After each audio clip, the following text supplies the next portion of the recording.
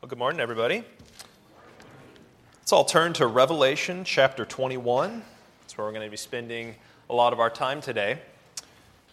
It's toward the end of your Bible, Revelation 21. We're going to look at the first 4 verses.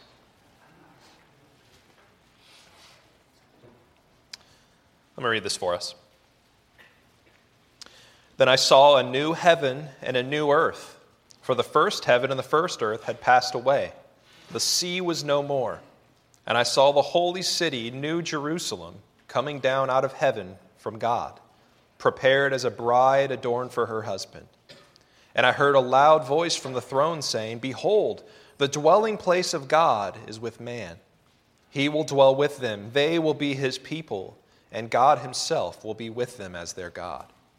He will wipe away every tear from their eyes, and death shall be no more, neither shall there be mourning, nor crying, nor pain anymore, for the former things have passed away. Would you join me in prayer? Lord God, what a wonderful passage of Scripture we get to look at today. All of our hope, all of eternity sitting before us here in these words. God, would you turn our hearts and our minds to worship you, and to receive from you the great hope that you have for us here. I ask all this in Jesus' name. Amen. Well, last week, Pastor Chuck gave us a great introduction to our look at eternal destiny. And he thankfully took upon himself the subject of eternal judgment, or hell. And at first glance, it seemed like I get to play good cop this week and butter all of you up with happiness and joy, fluffy clouds and rainbows. But the more I've sat with the subject of eternal blessedness, or heaven, the more I've had to grasp with the fact that we don't have a good understanding of heaven. And I think part of this could be because Jesus talked about hell and judgment more than he talked about heaven. I believe that what has happened is not that we don't believe in heaven, but that we have sold ourselves way too short on what heaven will be like. I feel a lot of times the discussion in our culture about heaven and hell sounds more like we're comparing resorts that we're going to go to on vacation. It's like, hey, where do you want to go for eternity? Oh, your options are this place. It's very bright. It's going to be relaxing. Probably great golf courses. It doesn't say it anywhere specifically, but I believe that all of our favorite pets will be there waiting for us. Let's see, there's that place. Or, okay, there's this other one. I'll be honest with you, it doesn't have a lot going for it. It will be hot. It'll definitely be very hot there. And that's how we have a discussion about heaven and hell. I did college ministry for several years before I came to Westchester. And I got into this discussion a lot. What is heaven going to be like? What is hell going to be like? And with these college guys, there were many times where we'd be having this conversation. I'm so excited for heaven. I'm so excited for Jesus to return. I'm really looking for all that to happen soon. I hope it happens in my lifetime. But if I'm honest, I really hope it happens after my wedding night. And I know that that's kind of silly or kind of funny, but I want us all to search our hearts this morning, and I don't think it'll take us long to realize that we've all put something in that place that's just a little higher than heaven. Is it getting married? Is it having children? Is it having grandchildren? Is it retiring? Is it finally making enough money or having a certain status or a title? Because inside all of us, there's something that says, heaven sounds great and all, but what I'm really looking to is just like a little bit better than what I have here. And this is not because the things that we desire are bad in and of themselves, but because our sights on heaven are just way too small. Now, before we start getting into specifics about what heaven is going to be like, I want to dive into how we've gotten to this place. In the book of Ecclesiastes, chapter 3, verse 11, which will be up on the screen, it says this, that God has put eternity into man's heart. Inside each and every person is the sense of life eternal. And this is exactly why we think in terms of future planning. This is why we think of things like legacy. This is why we have that instinct inside of us that tells us there's something beyond this moment, and that what we do now is going to matter in the future, even beyond death. God created us for eternity. Let us remember that God created heaven and earth, all the plants and animals, and he created man and woman, and he called it all good. He walked with Adam and Eve in the garden. They enjoyed together the beautiful, good creation. And when man worked the earth, it didn't fight back against him, but it yielded plentiful fruit. Man and wife were naked without shame, and they had no tension in their relationship. God's design was perfect communion between God and man, between man and wife, and between humans overseeing God's creation. And this was meant to be forever. As I'm sure you know, this all changed. Adam and Eve rebelled against God's perfect plan, and instead they desired to go their own way. They ate from the tree that God commanded them not to, and when God found out, he punished their disobedience. I'm going to read for you from Genesis chapter 3, verses 16 through 19. To the woman he said, I will surely multiply your pain in childbearing. In pain you shall bring forth children. Your desire shall be contrary to your husband, and he shall rule over you. And to Adam he said, because you have listened to the voice of your wife, and have eaten of the tree of which I commanded you, you shall not eat of it. Cursed is the ground because of you. In pain you shall eat of it all the days of your life. Thorns and thistles it shall bring forth for you, and you shall eat the plants of the field. By the sweat of your face you shall eat bread, till you return to the ground, for out of it you were taken, for you are dust, and to dust you shall return.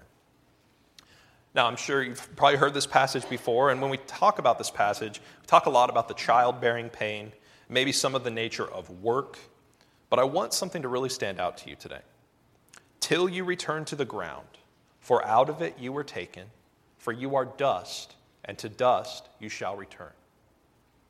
Something's very wrong here. This is not how it was meant to be. Man was meant to live forever. Our bodies were not meant to perish. Sin has broken our bodies, and because of this, death has entered into the created order. Romans 5:12, which will be up on the screen, says this. Sin came into the world through one man, and death through sin. And so death spread to all men because all sinned. Sin and death invaded the created order and broke the perfect relationship of God with man, man with woman, and humankind over God's creation. God kicks Adam and Eve out of the Garden of Eden and away from the tree that gives life. And from this point on in human history, man and woman, with eternity in their heart, are searching and are striving, trying to fight their way back into Eden, the everlasting peace, the shalom, the rest that God so often speaks of in Scripture. Not only eternity, but Eden is written on our hearts. Each and every human is longing and groaning for Eden, and we will strive eternally for it. The problem is, because of sin, we're looking for that satisfaction, that rest in lesser created things. We want the eternal pleasures of heaven, but we settle for the shadows of those things here and now. And when we do this, this is called idolatry. We try to find that life, that pleasure, that rest in anything other than Jesus. Whether it be another religion, whether that be money or health or work or sex. We're searching for that satisfaction outside of the one who can actually give it. See, we don't need a heaven that is only a little bit better than life now. We don't need a heaven that's an extended vacation. We have real problems. We have deep longings that need fixing. The good news is this: the heaven that Jesus is bringing to us is one that satisfies all the deepest longings of our hearts. Let's look back at Revelation 21, 1 and 2. Then I saw a new heaven and a new earth, for the first heaven and the first earth had passed away, and the sea was no more. And I saw the holy city, New Jerusalem, coming down out of heaven from God, prepared as a bride adorned for her husband. The Bible is one long story, and that should be an obvious statement, but I think we forget sometimes. We know that if we want to find out where we come from, we should look towards the beginning of the book. But far too often, we forget where we are going. Too many Christians do not keep this chapter front and center with their theology, because we can be tempted to think the only thing that really matters is what happens when I die. The Bible begins with the creation of heaven and earth, and it ends with the creation of new heavens and new earth. And this is not a coincidence. This is all on purpose. You and I are only a blip somewhere in the middle of these two things. God has much bigger plans than you and I. Paul speaks of this in Ephesians 1, verses 9 through 10. According to his purpose, which he set forth in Christ as a plan for the fullness of time, to unite all things in him, things in heaven and things on earth. What we see here is, in the end, the first heaven and the first earth pass away, and there's a new heaven and a new earth. And now I think it's a proper question to ask, why do we need a new one? Now, there's much debate over this, about just how new this new creation is going to be, whether the old is destroyed or more like renewed and transformed into this new creation. And I think wherever you land on that, what we need to gain from this passage is that John is emphasizing the condition of the new one.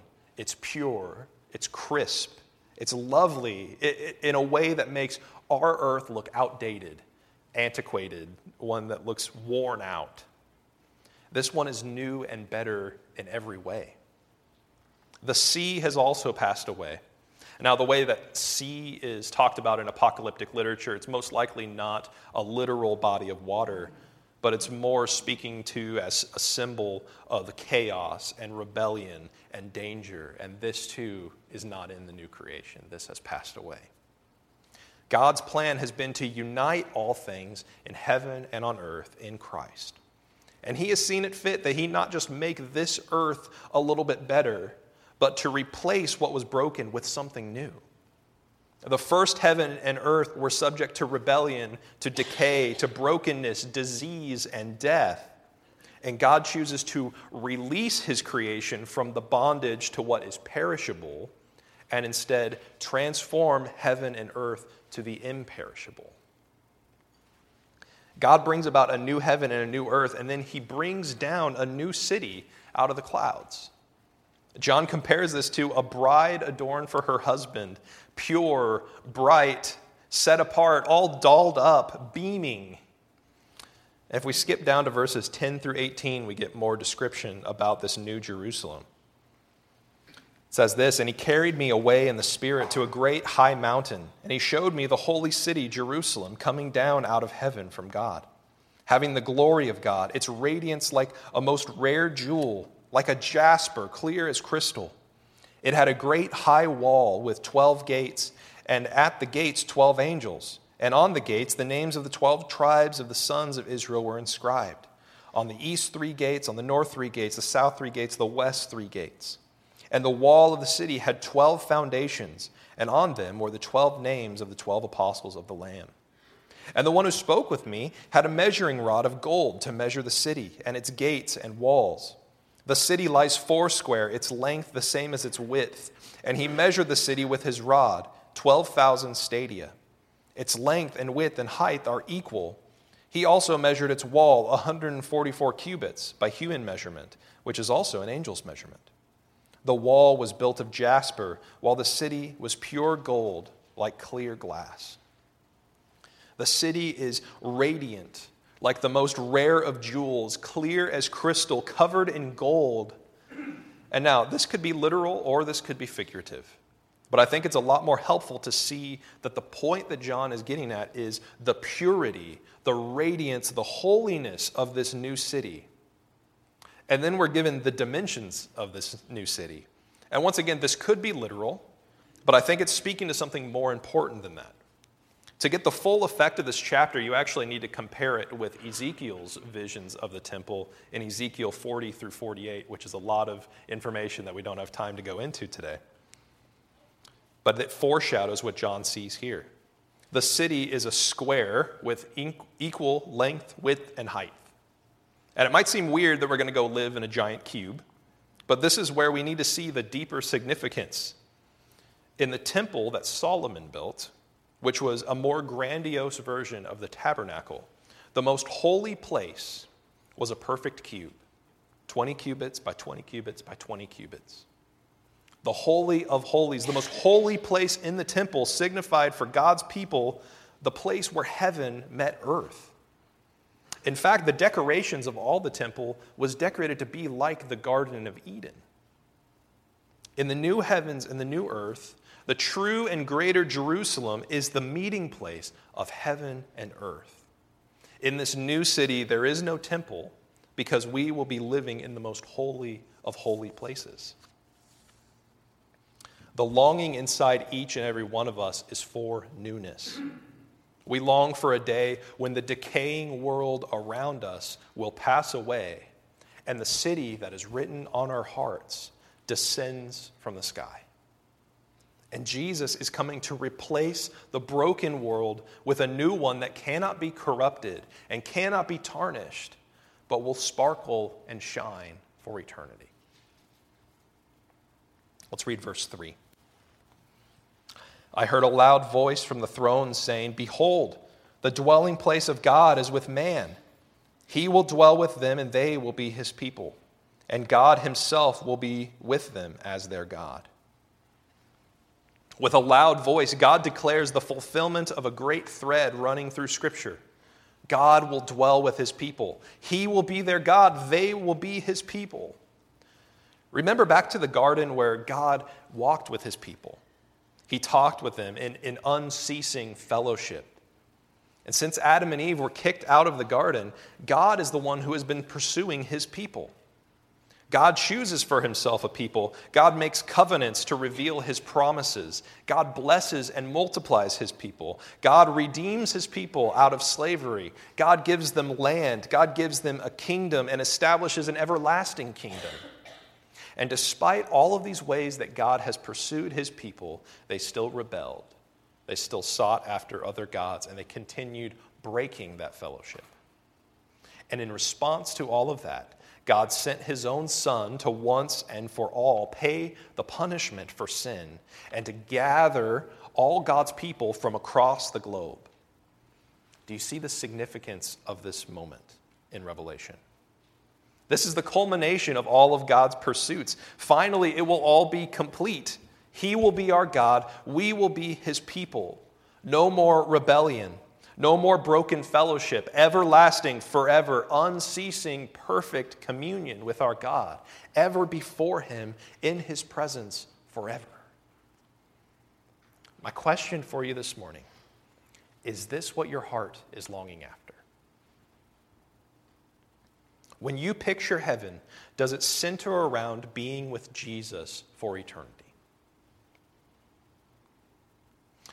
We need to move away from assuming this point. Like, well, yeah, of course Jesus will be there.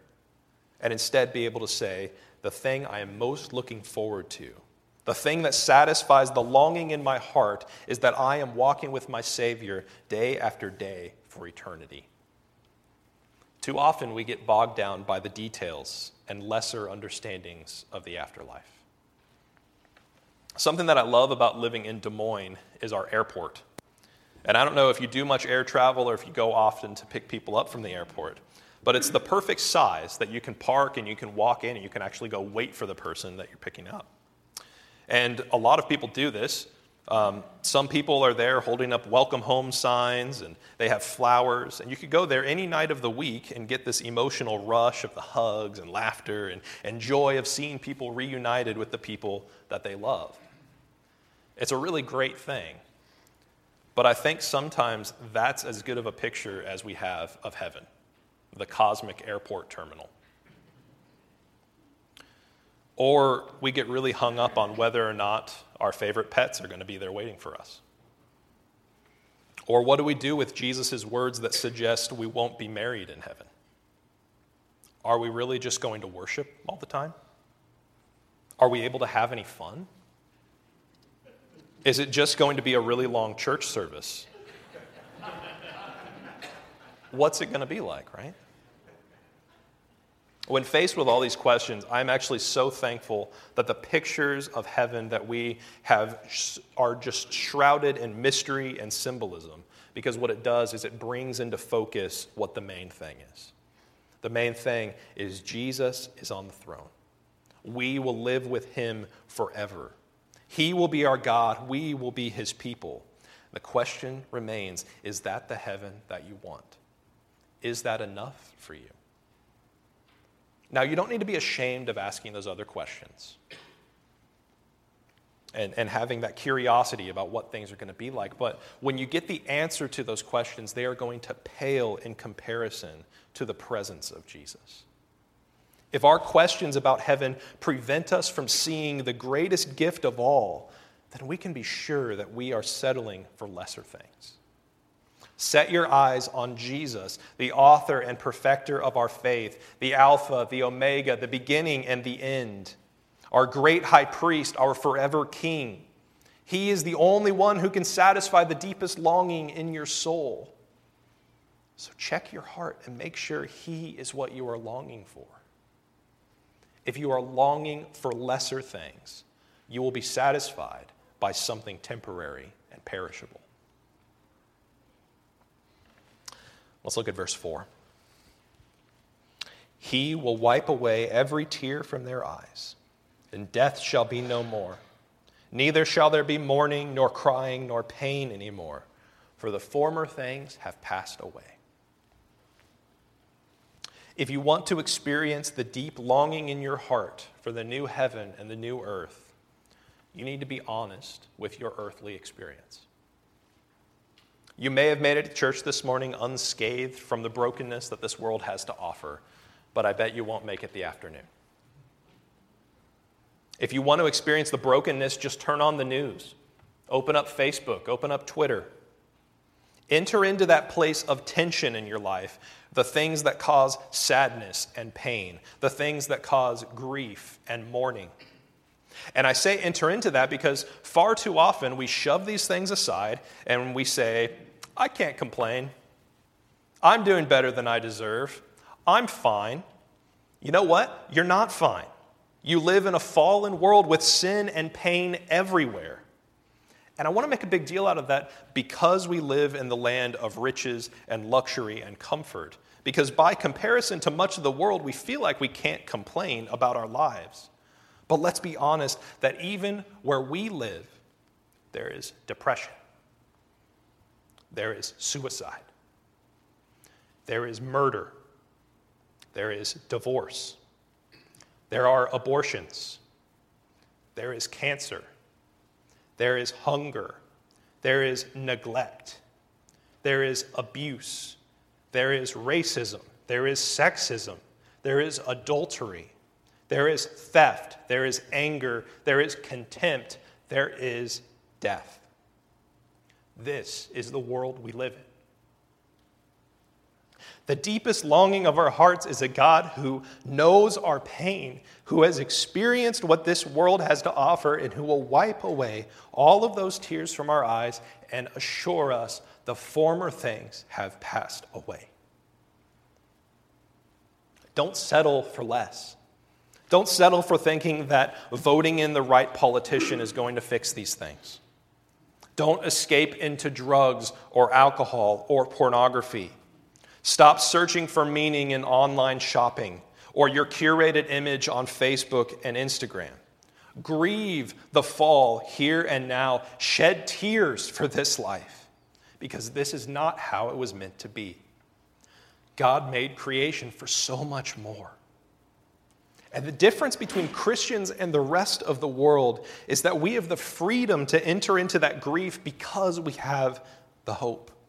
And our hope is not in vain. We know the end of the story. Our hope is in a life to come, and we have a risen Savior given to us as a guarantee. We look toward that day when cancer will claim no more lives. Our bodies will no longer break down and cause us pain. Murder will cease. There will be no more suffering. There will be no more wars. We will not cause each other pain. He will heal every wound, wipe away every tear, and make all things new. What makes heaven heaven is not a list of amenities. It's not a list of people we're going to see. It's not a list of things that we're going to do or even what our bodies will be like. The reason we long for eternal life is because it will be life unhindered by the striving and the suffering and the pain of this world. And if we're honest about our experiences now, the hope of heaven will grow even greater. We all grieve the various pains and losses in this life, and we are awaiting that final redemption. And what that means for us here and now is that we bring the pain and the mourning face to face with the hope that we have in Christ. This is already truth that we know in Scripture, but we sometimes just need some new vocabulary, or we need new ways to express the laments, the groanings of life. So I want you to consider today adopting some new phrases to be used in your prayers or in your conversations with others. Come, Lord Jesus. It's a simple phrase, and yet it directs our pain to the person who is ultimately going to fix it. How long, O Lord? The phrase of the psalmist that we see repeated in the Psalms. We cry out again, directing to the right person, asking, how long until you make all things new? How long until you wipe away these tears? Borrow lines from the songs that we sing. O Lord, haste the day when my faith will be sight. Bring it sooner. Hasten that day. I want to encourage you with a couple of other lines that we have in our songs. From Come Behold the Wondrous Mystery. What a foretaste of redemption, how unwavering our hope. Christ in power, resurrected, as we will be when he comes. Think of the life to which you will be resurrected. The joy and the peace to leave the pain of this life behind. When on the day, the great I Am, the faithful and the true, the Lamb who was for sinners slain, is making all things new. Behold, our God shall live with us and be our steadfast light, and we shall ere his people be. All glory be to Christ. In your pain and your sorrow in this life, direct your soul to the one who is coming to make all things new. Look to the day when all the present strivings have passed away.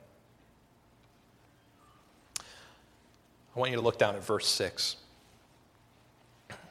Jesus says this, to the thirsty I will give from the spring of water of life without payment. The final question I extend to you today is, are you thirsty? Do you thirst for God to make his dwelling place with his people? Do you thirst for the most holy of holy place to be all you see for miles around you? Do you thirst for God himself to make all things new, to wipe away your tears, to bind up all your wounds? Do you thirst for the pain of this life to pass away? To you who thirst, Jesus has provided the everlasting spring for you to drink from, and he's already paid the cost. And I urge you today, if you do not know Jesus, look deep inside your soul. What are you longing for? What is the deep dissatisfaction within you? What is causing your tears and your pain? I tell you, the same water is available to you. Jesus will satisfy your thirst. Jesus will wipe away your tears. Jesus will make all things new. It's a privilege that we get to look towards the Lord's Supper today. And when Jesus instituted the Lord's Supper with his disciples, he ordained that they should do this in remembrance of him. But he also said something that was kind of curious. He said this, I tell you, I will not drink again of this fruit of the vine until that day that I drink it new with you in my Father's kingdom. As we partake of this morning, I want you to remember that Jesus gave this sign to his disciples. And when he did, his mind was on his return, when all things would be made new. If your faith is in Christ, we ask you to partake of this meal with us. But if you do not trust in Christ, I ask that you let the elements pass by you. As we partake of the bread and the juice together, we may also enjoy this as what is a taste of what is to come. And this table here is a symbol of the everlasting table, where our fellowship will be complete and we will be with the Lord forever. Could I have those who are serving communion please come forward now? Would you pray with me?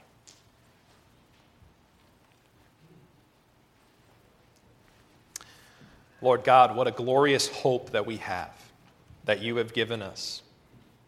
And what a great reminder in the bread and the cup that we partake of now, that our fellowship is sure, that this hope that we read of coming in the future, that this is sure, that you have given us this as a guarantee to do in remembrance of what Jesus has done until you come again, Lord.